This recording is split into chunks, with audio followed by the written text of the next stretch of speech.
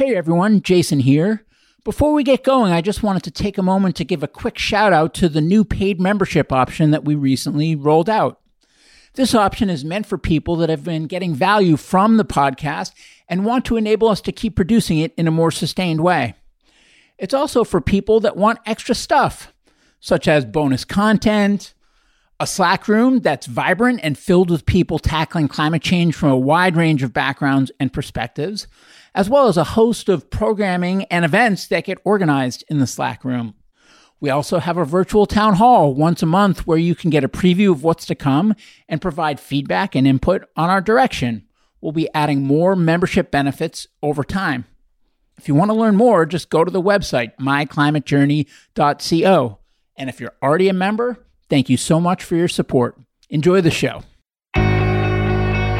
Hello, everyone. This is Jason Jacobs, and welcome to My Climate Journey. This show follows my journey to interview a wide range of guests to better understand and make sense of the formidable problem of climate change and try to figure out how people like you and I can help. Today's episode of the MCJ Startup Series is with Peter Reinhardt, co-founder of Charm Industrial. We recorded this one a few months ago, but at the time was only made available via video and slides to members. Now we are opening it up via audio to everybody as well. Charm Industrial is a San Francisco-based startup that's scaling bio-oil production for three markets: carbon sequestration, hydrogen fuel, and steel production. They use a process known as fast pyrolysis, and the company's converting cellulose, such as wood, sawdust, crop residue, etc., into bio-oil, which can be used to bury carbon underground, also known as negative emissions, also to convert into hydrogen, and as a cleaner ingredient in the production of steel. Stripe announced this year that it became Charm Industrial's first negative emissions customer. In this episode, Peter walks me through a company overview, an in-depth explanation of bio-oil, which I desperately needed, and he also talks about how a technology entrepreneur like him, who is the Segment CEO, or anyone else for that matter that's motivated by climate change and wants to find their spot, can go about finding their way to doing so, just like Peter has done with Charm.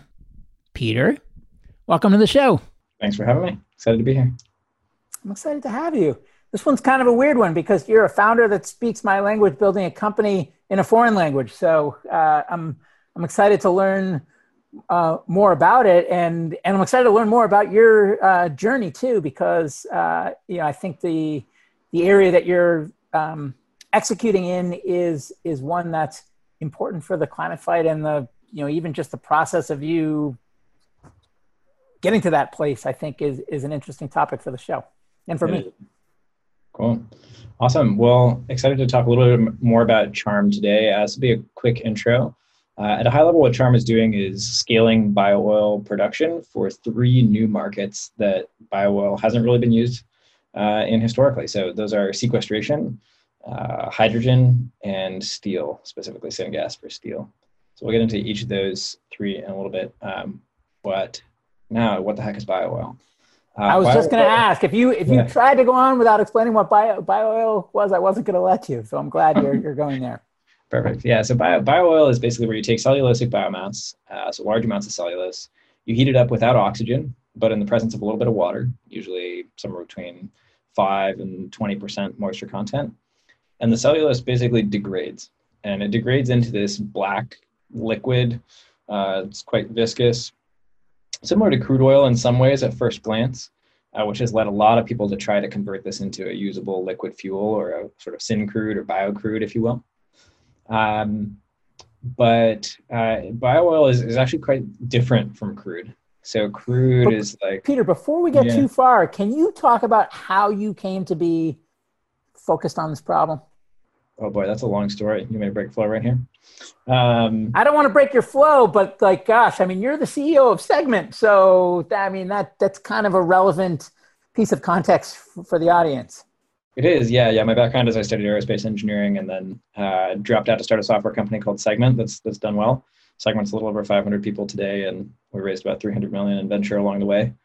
So we're on Segment today, and it's a company with its own exciting prospects and growing quite quickly. So yeah, about 3 years ago, I tried to figure out how to offset the emissions from Segment, and started working with a few people inside the company to figure out how to do that. I was just super disappointed by what I was finding inside of nature offsets and so forth. It's just very unclear that it was having the impact that we wanted it to, or that it was sort of promising to. You buy some land and set it aside, but what's to say someone doesn't cut down the trees next door, or what's to say that the 100-year time horizon that you're looking at, like Brazil will actually be, or Indonesia will actually be stable from a government perspective, and like rule of law will matter in the course of 100 years. It feels hard to guarantee some of those things. So I ended up going down a pretty deep rabbit hole, spent about 1.5 years of Saturdays with some friends trying to figure out how we might sequester carbon dioxide at a profit. Lots and lots and lots of dead ends. And this was the culmination of the one dead end that might work, or the one non-dead end that might work. And what is, I'm sorry, keep going. I didn't mean to cut no, and so it's this pathway of taking cellulosic biomass and doing a process called fast pyrolysis to convert that into bio-oil, and then using the bio-oil downstream in these sort of new markets where it hasn't been used historically. Where did the other areas that you looked at miss the mark? Basically, none of the economics close on a lot of the other things that we looked at. So we looked at, for example, biomass to electricity, where you burn it. When you sort of pencil out the math in Excel, it doesn't quite work. And sure enough, you Google it, and all the folks in California who were doing biomass electricity with great fanfare 10 years ago all went bankrupt between 2016 and 2018. So on and so forth. We looked at algae, but there the CapEx, the OpEx looks awesome. The yields that you get from algae are fantastic if you're thinking about producing various bio-oils or other sort of materials from them. But the yield comes at the cost of really intense CapEx and other wastewater disposal. We looked at taking municipal solid waste and doing gasification to take tipping fees on a waste product and then convert it into something useful, whether that's jet fuel or hydrogen. But had a hard time getting those work, specifically because of the disposal. The ash that you produce at the end basically concentrates all the heavy metal content, and it becomes like an RCRA 8 EPA regulated disposal problem. So anyways, there are way more dead ends than we could possibly cover that we hit. I'm sure there's things I'm quite confident there's things we overlooked, but this was the only thing that we found that we could really wrap our heads around and find a model that worked from an economic perspective. And did you have a foundational training or education that equipped you to evaluate in these areas, or did you need to find others to fill in those gaps? The last 2.5 years have been a huge exercise in network building to be able to assess a lot of these things. There's a lot of research on gasification that's been done over the last 30 years at NREL internationally in Denmark and China, and actually all over Europe. Canada in particular has done a lot of gasification research. So there's a lot of people who are experts in some of these processes, all trying to sell into different markets that largely haven't worked out historically. And there's a couple of spectacular failures that have happened in the US as well, like Kior and Range Fuels, each raised between 200 and 300 million before going bankrupt. So lots of lessons to be learned. And I think a huge proportion of the last 2.5 years has been reaching out and getting into contact with sort of an ever-growing web of these folks who have lessons learned from the past. Okay, so back to bio-oil. Sounds good. So yeah, you can think of bio-oil as being somewhat akin to crude oil, but the difference is that crude oil has about 2% content oxygen, whereas bio-oil is about 30 to 40% oxygen. So that means a couple things. One, it means that the energy content of the bio-oil is much less. It's basically already partially oxidated. The other issue is that bio-oil is not really one substance, right? When you pull crude oil out of the ground, it's heavily alkanes and alkenes from our organic chemistry perspective, fairly simple long hydrocarbon chains. Bio-oil is a mix of all kinds of stuff. It's like everything in the kitchen sink in organic chemistry: aldehydes, ketones, furans, phenols, sugars, aromatics, it's everything. And it's because you have this very messy thermodynamic process that's breaking down cellulose. And so when people think about trying to convert bio-oil into a liquid fuel, they usually think about doing that catalytically or refining it through hydrogenation or these sorts of things. But it's never really worked out economically, partially because it's such a gnarly mix. of random chemicals as opposed to a much cleaner, simpler crude oil. So part of the thesis behind CHARM is to choose markets downstream that don't really care about this mess.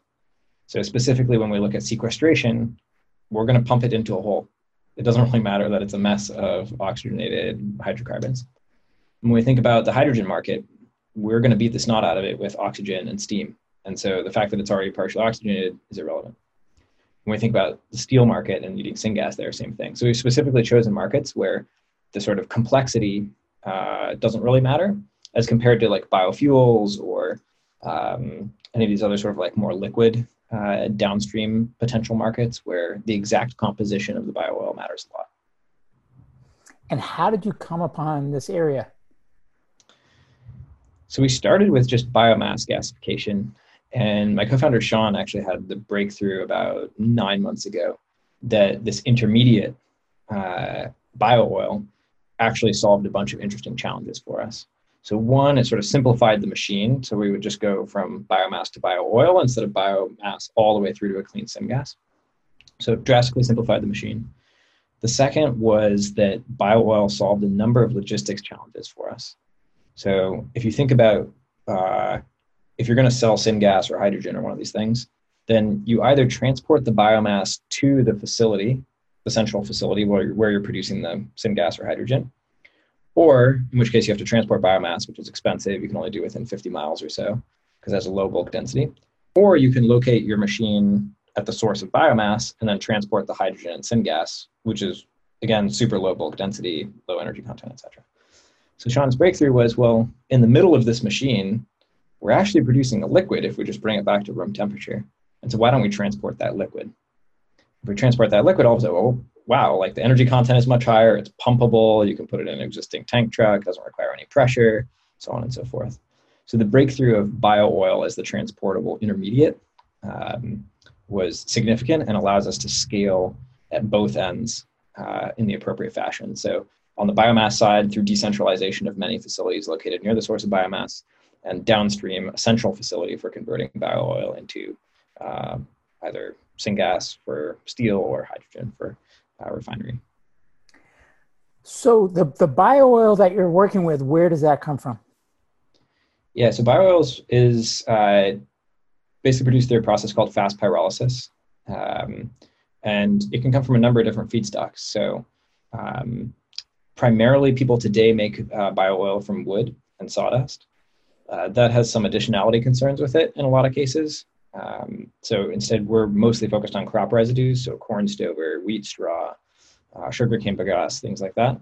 And we're also interested in purpose-grown crops. So we have a field trial right now running in Louisiana in year 3 of a potential purpose-grown crop, and we have a few varietals coming out of USDA quarantine soon as well. We're pretty agnostic to the actual feedstock. Again, if you're making liquid fuels, you get really picky about the feedstock because you need extreme consistency coming in so that you can get extreme consistency of the liquids coming out. You're trying to optimize for minimal oxygen content, minimal water content, minimal particulate content, all of those sorts of things.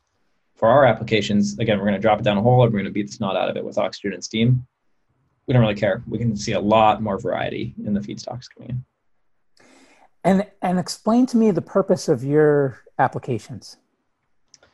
Yeah, so again, we've got 3 here. So on the left, you can think of the high-level market strategy is we're going to have a fast pyrolysis unit, which will produce bio-oil from crop residues or waste biomass or purpose-grown biomass. And we then think about sort of these 3 markets downstream. One market is the negative emissions market. So this is taking the bio-oil and pumping it underground. This is a novel concept, patent pending for this overall system. This is bio-oil pumped underground into geological storage as an alternative to supercritical CO2. So we can get much deeper into that. The concept is that bio-oil is much denser carbon-wise, has a higher carbon density than supercritical CO2, doesn't require compression because it's already a liquid, is less buoyant than brine, and less buoyant than supercritical CO2. So it actually sinks to the bottom of the containing formation rather than trying to go to the underside of the containing formation. Like CO2 tries to escape, whereas bio-oil actually tries to stay put. So that's one potential market. We'll talk more about that. The second market is hydrogen. That's to bury emissions? Exactly. Negative emissions, just like, someone wants to get rid of, or, like Microsoft wants to buy 1 megaton of negative emissions. This would sell into that market. Okay. The second market is hydrogen. You can kind of split hydrogen into 3 rough markets of initially fuel cells, then refining, especially in California, then refining globally, and then ammonia production for fertilizer. All of those consume vast amounts of hydrogen. The process there is that we would take the bio oil and add steam and oxygen and heat, as I was talking about before, and then go through a standard syngas cleanup train to convert that into hydrogen. That's, again, fuel cells, refining, and ammonia production. And the third market is, and this is maybe a slightly more interesting one, is steel. So steel today, about 90% of the world's steel is produced with metallurgical coke. So this is coal that's been sort of had all the volatiles baked off, and burn the coal to both add carbon to the steel and also get the heat to melt and reduce the iron oxide into iron and steel.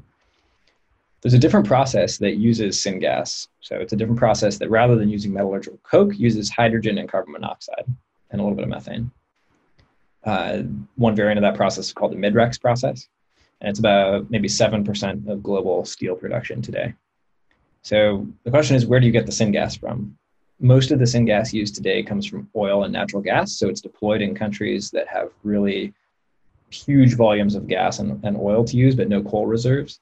So I think Venezuela, Russia, parts of the Mideast, Libya, etc.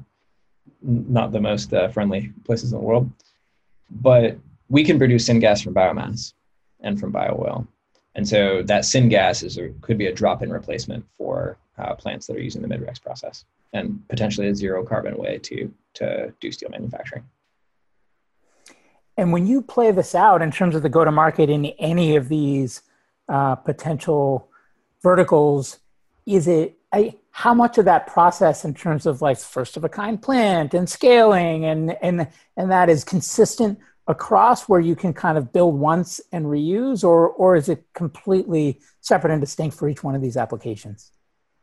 Yeah, you can think of the sort of, there's maybe 3 different machines involved here. One machine is the fast pyrolysis bio-oil machine. These are like relatively well known. People have been building these for 30 years. They haven't been hugely economically successful because, again, they've been targeted at these liquid fuels markets. But they exist. You can mostly get them off the shelf. We will tune ours differently, right? We don't care about water content. Water content can be high. We don't care about particulate. We don't care about oxygenation. Things that they've been trying to optimize for historically, we don't care about. But it's mostly an off-the-shelf kind of system. Underground injection, the machine that actually, or the system that sort of drills a well and handles the injection, that's well understood. We have 50,000 injection wells across the U.S. As a country today. And we inject about 4 gigatons of liquid waste across the U.S. 11% of the entire nation's liquid waste is injected today. There's nothing particular. There's some considerations around acidity and monitoring and so forth, but for the most part, there's not a machine to develop there. The real machine development is in the gasification of bio-oil. So what's the exact mixture of steam and oxygen, heat, catalyst, time of flight, coking, how you inject the bio-oil, all of that. That reactor is quite custom and novel. So we're focused on sort of the details of the top 2 machines, and then the third machine on gasification is a bit more novel, and then has a whole polishing train after it that's totally off the shelf. And when you look at these 3 areas, are these 3 areas that you're committed to? Are these 3 potential areas? I guess, how are you thinking about them? And also, where are you in each of them in terms of go-to-market? Yeah, we think of this as kind of similar to Tesla's top secret master plan, which you can Google, and is obviously public. But I think Tesla at its core realized that the expensive part of what they were doing and the critical thing economically was the batteries. Bringing down the cost of the batteries was the whole kit and caboodle. And so when you think then about like, well, what's Tesla's go-to-market strategy? It's basically anything that consumes batteries is fair game. So like you want to put storage batteries in your house on your wall. like great, they'll sell you storage for that. You want to build like grid scale things in Australia to store energy, great, they'll sell you a boatload of batteries for that. They'll start with premium cars with big batteries and come slowly down market as the battery cost comes down. But the core thing is like they're open to selling into whatever market involves batteries, as long as they're able to achieve the economies of scale on the battery production. You can think of this as very similar. The core economy of scale is going to come on the fast pyrolysis production of bio-oil. These are all premium markets where, for various reasons, we think we can achieve a premium margin and slowly work down into the lower priced things over time, in the same way that Tesla works down into lower priced vehicles over time. But ultimately, the thing that matters is achieving the economies of scale on the fast pyrolysis units. And where are you with that? Yeah, so we're doing, over the next 6 months, we're doing all the sort of final non-site specific front-end engineering for the fast pyrolysis unit. And then the next year, all the site-specific front-end engineering and hopefully beginning deployment of the first demonstration plant. On negative emissions, we're in the process of doing our first prototype. Got a little bit more on this later in the deck, but we have signed a contract with Stripe. They very graciously are running this made a $1 million purchase of negative emissions, of which Charm is providing $250K of that purchase. And we're actually going to go sequester bio-oil. So we're just going through the permitting process, but we've got the bio-oil and we've got the wells identified and so on. So we'll hopefully get a first prototype done there. We've built a few previous prototypes on fast pyrolysis, and we built a couple previous prototypes on gasification. But hopefully through the remainder of this year, finish out a lot of the final engineering and then start shifting our gears towards meaningful scale demonstration facilities. And from looking at other, I'd call them thorny tech markets like this, which is all new to me, but obviously within that, there's different markets behave differently. But I'm still kind of unpacking it collectively. That's the disclaimer. But it seems like there's so many different potential gotchas. For example, there might be scarcity of materials on the input side, or there might be geopolitical risk of those materials, you continuing to have access to those materials because the country that is the biggest producer of them might shut its doors, right? Or there is cost risk that without future regulation that doesn't exist yet, the math will never work. There is capital gap risk of first of its kind, or kind of in between the too risky for equity, but too early for project finance kind of thing, right? And so as you, and I'm sure there's a bunch of other risks that I'm, or there's science risk, like will it even work, right? And I'm sure a bunch of others that I'm missing. But as you look at the landscape here, how would you characterize the risk and the riskiest assumptions that Charm needs to prove out to know that you've got a big business here? Yeah, I think if you'd asked me that question 2.5 years ago, I would have said that I felt it was almost entirely technical risk. So taking, and this gets super in the weeds, but when you take cellulosic biomass feedstocks, most of the cheap cellulosic biomass feedstocks have high ash content. And so historically, the reason why people haven't really made use of those feedstocks is because when you do gasification on them, you end up with a lot of ash slagging inside your reactor vessels. So the question is how you deal with that. Turns out there's been a bunch of research on that. There are ways to avoid it. You change the temperature profile, et cetera. But technical risks like that are very in the weeds of the exact reactor design and the choice of feedstock and so on, the things that enable the economics to work were technical risks that I think we felt acutely maybe 2.5 years ago. For the most part, I feel like we've proved out those technical risks and the broader ecosystem has as well. So I no longer, we're shifting gears to what final engineering drawings kind of look like. Because we've built a couple of these machines, we sort of know where we think most of the bodies are buried, and I think we know how to work around them. So I would have said technical risk a couple of years ago, but I don't feel that way anymore. And that's just for the fast pyrolyzer piece that you're talking about? Yeah, for the fast pyrolyzer and for the gasifier. Okay. Yeah. I now feel like we pretty much know how those are going to work. So now I feel like a lot of the risk, or a lot of the balance of the remaining risk actually is more on the go-to-market side of like, what will the markets for these products look like? So, with coronavirus, the steel industry is actually not having a great time, right? There's a lot less construction, there's a lot less building. So is the steel industry going to be eager to go spend money to invest in figuring out how to green itself? Maybe not. Similarly, in the refining and ammonia production world, like those companies aren't doing super great either. A lot of bankruptcies in the oil and gas industry, and so on and so forth. So I think I now perceive most of the risk on the go-to-market side, and then I think you have to ask yourself, like, well, what are the like main forces at play here? And like, do I believe that over the next decade, governments and companies will feel increasingly that negative emissions, for example, or greening the steel industry, or getting away from high carbon intensity fuels, do we think that governments and companies are going to feel like it's an important thing for them to do over the next decade? And do you think they're going to feel more like it's more important or less important than now? I think we would both answer like governments and companies are both going to feel like it's more important. So whatever subsidies and incentives and so forth are in place today, they will probably get better. There'll probably be more government spending. There'll probably be more policy to support it, et cetera.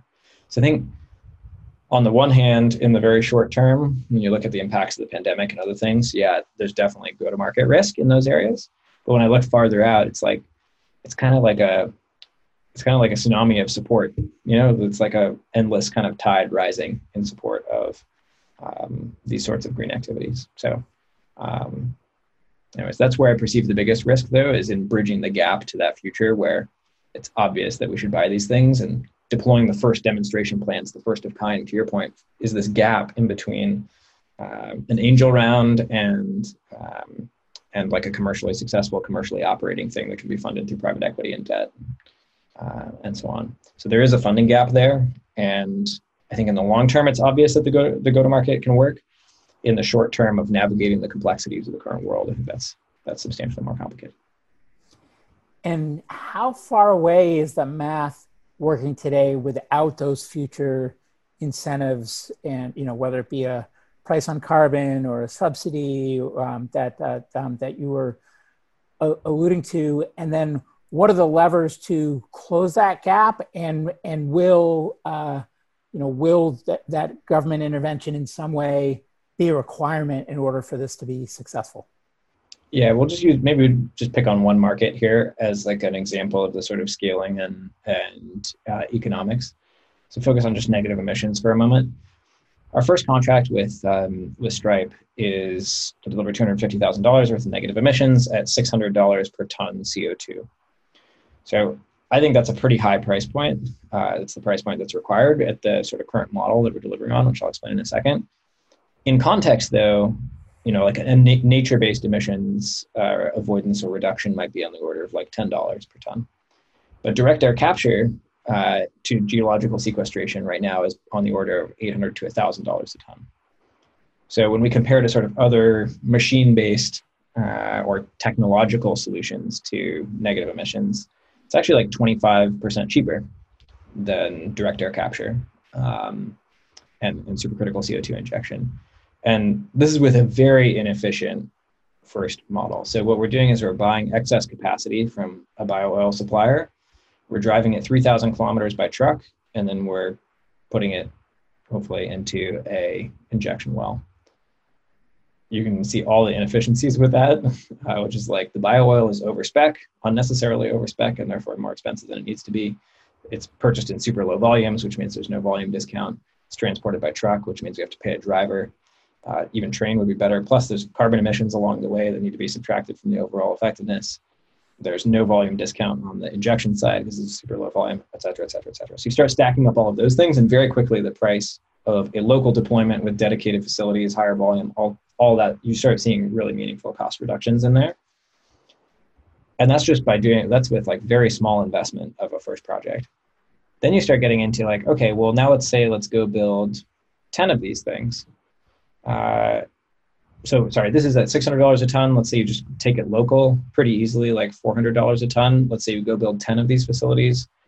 Rough model gets you down to about $200 a ton. And let's say you get to gigaton a year scale, you get down to about $50 a ton. And that's not the cost, that's with some margin. So like a sustainable margin that then can be project financed.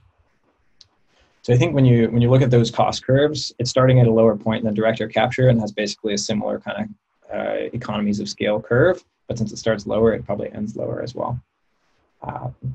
So that's what we're excited about, and that's sort of roughly how the economics drive through. Is there a template and best practices, if you will, for the phasing and staging of building this kind of company from zero? There's not a lot of successful examples, to be honest. There's a lot of spectacular failures. Like I mentioned, Kior and Range Fuels before. Those are both companies that basically tried to go from a benchtop prototype, maybe something slightly larger, to like a full-blown, like multi-thousand ton per day facility in a single jump and on crazy timelines. Spectacularly failed. I think SpaceX and Tesla are probably two examples of like large-scale infrastructure hardware deployment at meaningful size pieces of equipment that have succeeded. So I think there's a lot of lessons to be learned there. But yeah, there's not. I mean, I don't know. I'd love to hear if you have ideas on these sorts of things. But there's not a ton of success stories of deploying large-scale infrastructure rapidly, quickly, and in the midst of an R&D process as well. One that was a prior guest on the show. You should talk to Rob Hansen from Monolith Materials. That's true. They've done awesome work. Yeah. And he came from Silicon Valley, right? And he moved his family to get the infrastructure built, and they did it all. Super promising. Sila Nano is another one that's super promising. Oh yeah. I've had Gene on the show multiple times now, most recently to talk about hydrogen. But what gives you the confidence then to go down this path? Is it purely do you view it as as kind of almost like a philanthropic endeavor, or is it the market opportunity, or is it like, I guess, where's the slider on that scale in terms of duty versus profit? Yeah, and I should say I'm also personally deeply invested in Charm, funded about half of it so far. So the sort of philanthropic question is maybe more apt than it seems. I guess when I look at how industrial processes are deployed at scale, they basically, in software, we often talk about sort of an 80-20 rule of like 80% of the returns go to 20%. It's like this very steep power law where you get like a couple companies that are massively successful and most are not. I actually think that curve is much more gentle in software than it is in infrastructure. Which is to say, like, if you look around the world and you're like, oh, how many, the winning process for steel manufacturing was metallurgical coke. How many companies around the world, like how many winning processes are there? There's one, right? And then there's this other 7% tiny, and then that's it. There's like 1.5 winning processes. And so when you think then about if you have 400 or 1,000 companies trying to go build the next great steel manufacturing process, like there's going to be one winner and the others are going to be entirely zeros. So it's an even more extremified curve than the like power law of returns in software, which is to say basically like 99.9% are going to be zeros and one is going to totally dominate like entire market and the entire deployed infrastructure base. So I think about Charm and maybe as along that dimension, which is like there's a 99.9% chance that something about this won't work economically, or something will fail along the way, and for whatever reason it won't become the dominant process. But there's a 0.01% chance that maybe it works out and it is the dominant path for negative emissions or steel manufacturing or hydrogen production. And so from my perspective, having had some success with Segment, I'm super risk tolerant in a way that I think others maybe can't be or aren't. And so I'm willing to take on that risk, but I don't see that entirely as philanthropic because I think there's a reasonable shot at that huge outcome, and not only the sort of economic results of that, but actually the impact of that. So if you were just evaluating, put impact aside, and you were just evaluating if your risk profile is X and you're looking to find bets that have that risk profile to maximize your financial upside, would you pursue this market, or would you just keep building software all day long? If you're just trying to maximize If you're just trying to maximize economics, I think you would probably just go pursue software all day long. And that's, in fact, exactly what UC Venture does. Even venture that's focused on clean tech is often actually focused on software systems to manage clean tech systems. There's some venture that and private equity that enters the realm of like true infrastructure after it's achieved some meaningful scale. At which point, most of the meaningful companies are trying to not use balance sheet capital to fund the infrastructure build out anyways. So I think if you just look where the dollars go when they're searching for economic returns, they generally don't go into these areas. And when you look at the companies that have succeeded in these areas, they are often financed by people who've had success or are able to fund it with, like SpaceX and Tesla, perfect examples of companies that have been funded by someone who had deep pockets and just believed and was willing to make that bet on themselves. So another example is in the defense industry. I think Trey Stevens mentioned recently to me that no defense company, really successful defense company, has been built by anyone with less than $1 billion in personal capital. So anyways, I think that is the way that a lot of these industries get successfully entered. And you mentioned that you've done about half the initial investment of Charm. Personally, how has Charm been funded to date? How much capital have you raised, and what profile of investors have you worked with thus far? Yeah, we've raised about $3.5 million, almost entirely angel investors who I've worked with previously or who really believe in the mission and think that we as a team will figure it out along the way. And how much of those investors come from more Silicon Valley software DNA versus some of the areas that you're working in with Charm? Yeah, I'd say it's mostly Silicon Valley network, although starting to broaden now into other folks that are more familiar with building out infrastructure, clean tech more deeply, et cetera. And that your perspective is really interesting because there's a lot of Silicon Valley talent who's climate motivated and trying to figure out how to build companies in climate impactful categories. And then what they're finding is that a lot of the climate innovation, not all of it, but a lot of the meaningful climate innovation is more this kind of infrastructure, moving atoms, tough tech, et cetera. And then when you look at funding sources, there are funders like the kind that you've raised from that believe in you and will back you no matter what you do because they know that you're a great entrepreneur and you operate with integrity and things like that. But then I think some of the investors that do this for a living, they do a lot more homework in terms of the actual underlying technology and economics risk and reliance on future policy and things like that. At the earliest stages of this kind of innovation, how important is it, do you think, to do kind of the breakthrough energy venture style exhaustive diligence versus more of the Silicon Valley ethos of just like, if you find a good horse or a good team, then just like, get them capitalized and let them rip? Yeah, I mean, I think if you're a career venture investor whose career is on the line, you're going to be a lot more tentative about making these kinds of investments. And almost all of those people got deeply burned in the 2008 to that whole clean tech revolution in VC, where they wrote huge checks. They wrote huge checks to infrastructure companies to try to build out infrastructure, again, from balance sheet capital, which was just like was and is not the right way to fund this kind of infrastructure development. So I think a lot of those people got super burned and got super reticent. And again, if you're a career VC, like, you're just not worth taking on that risk. But if you're an angel or you're a wealthy individual, a super angel, if you will, like, you're not staking your career or reputation on it. Like, you're willing to take more risk there. And so I think there's a different decision-making profile. It's not just about the rigor. It's about the capacity for risk. Anyways, I think a lot of the sort of more institutional VCs and so forth in clean tech are super risk averse actually now, which is a problem. And therefore they're, funding a lot more sort of incremental things or software, even if it's guised as being sort of more revolutionary than it is. Anyways, I obviously have a bone to pick with the venture investors in the space. And are you speaking about the Silicon Valley investors or the clean tech investors? Both.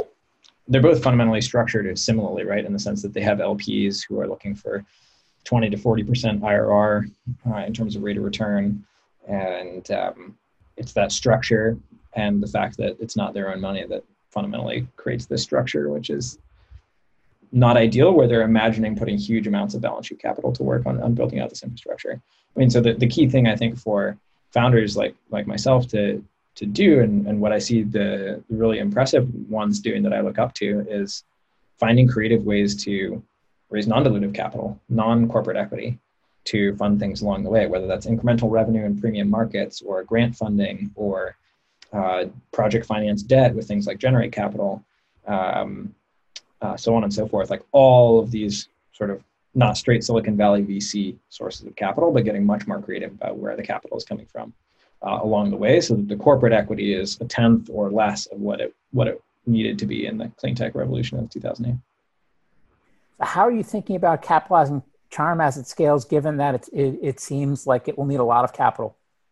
Yeah, it'll need a lot of capital, but actually a lot of investors have been dismissing me for how little corporate equity I think will be required, which is interesting because, again, these VCs also want to own a lot of a corporate cap table.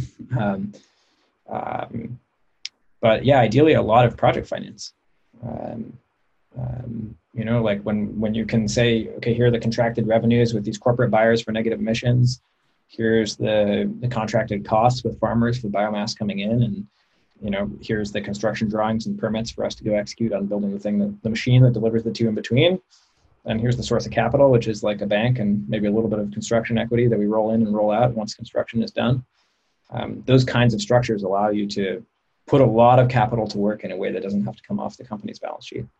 So I think that historically is how infrastructure gets built, and there's no reason for us to do it differently. So what needs to happen between now and then, and how much capital will it take, and what source of capital do you think is the right one? Yeah, the key is breaking through from the sort of R&D and first of kind demonstration facility into the scalable project finance, the low cost of capital debt, right? And so it's really that first of kind plant that is the hardest one to finance, because it takes a meaningful amount of capital, but has poor return because it's a demonstration, so it's not really set up to be commercially viable. And also is not yet low enough risk because it's the first of kind for debt to come in. So that's the hard circle to square, I think, in launching an infrastructure company. I don't think there's a great source of capital there, and that's why folks get really creative, and that's what we're planning to do too in terms of grant funding, NRE, where a customer is paying for a little bit of the development. Those sorts of things come in to just blend down the amount of corporate equity needed for that first of kind demonstration plan. And then after that, then you start getting into Generate Capital and so on, and being able to, that whole ilk of investors around being able to deploy sort of incremental facilities beyond that first demonstration plan. Uh-huh. And I'd be remiss if I didn't ask you, by the way, so are you the CEO of Charm? I am, yeah. And how are you thinking about the future? Is a two company CEO path a long-term answer? It seems like it is so far.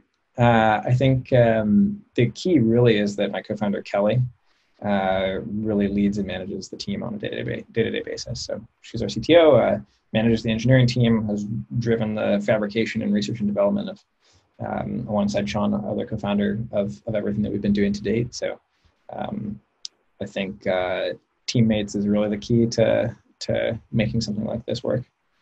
So huge credit to Kelly.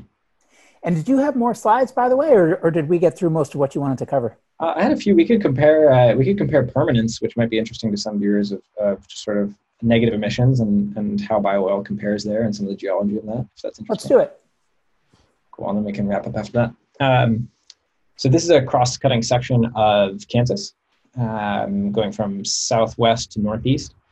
And what we're looking at is the cross-section of the sedimentary layers in Kansas. And this bottommost cross-hatching is the tectonic plate, it's granite layer.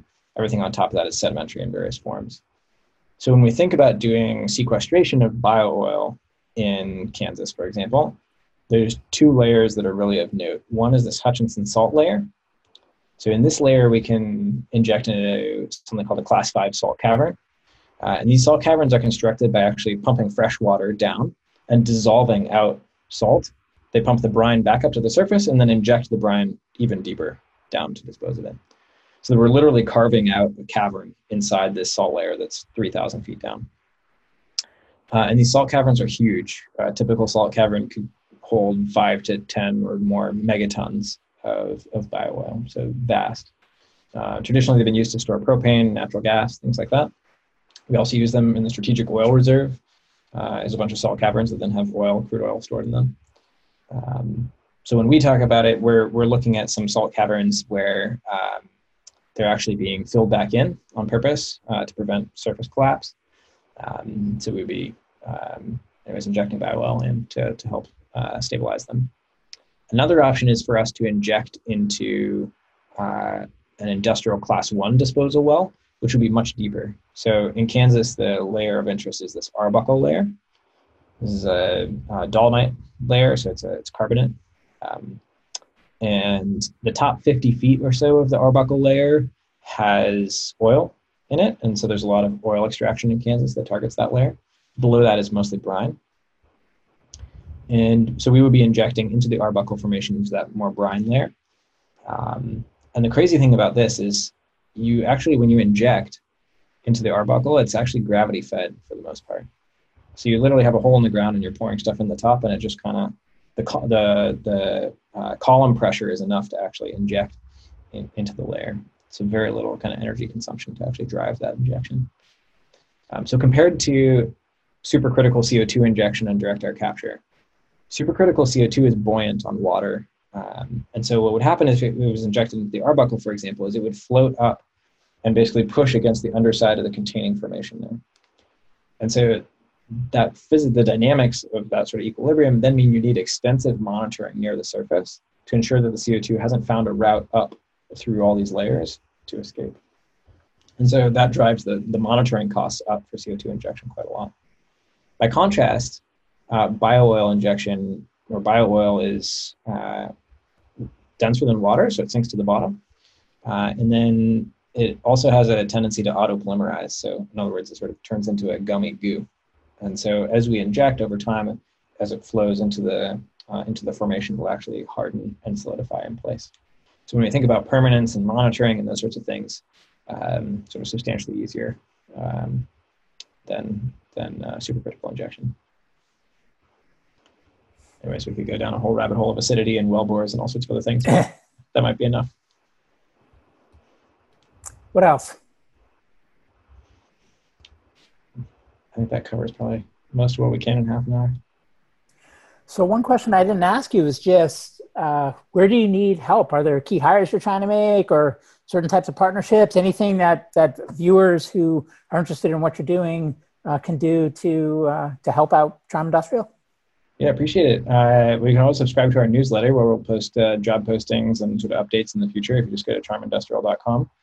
And as of July 2020, we're looking for introductions into the steel industry in particular. So if folks happen to have connections there, we'd be very grateful. You can reach me at peter@charmindustrial.com. Awesome. Well, Peter, anything I didn't ask you that I should have, or any parting words for viewers? Sure, there's some question we should have covered, but no, that's good. Great. Well, thanks so much for coming on the show, and thought this was great, and I wish you and Charm Industrial team best of luck. Thanks so much. Hey everyone, Jason here. Thanks again for joining me on my climate journey. If you'd like to learn more about the journey, you can visit us at myclimatejourney.co. Note that is .co, not .com. Someday we'll get the .com, but right now, .co. You can also find me on Twitter at jjacobs22, where I would encourage you to share your feedback on the episode or suggestions for future guests you'd like to hear. And before I let you go, if you enjoyed the show, please share an episode with a friend or consider leaving a review on iTunes. The lawyers made me say that. Thank you.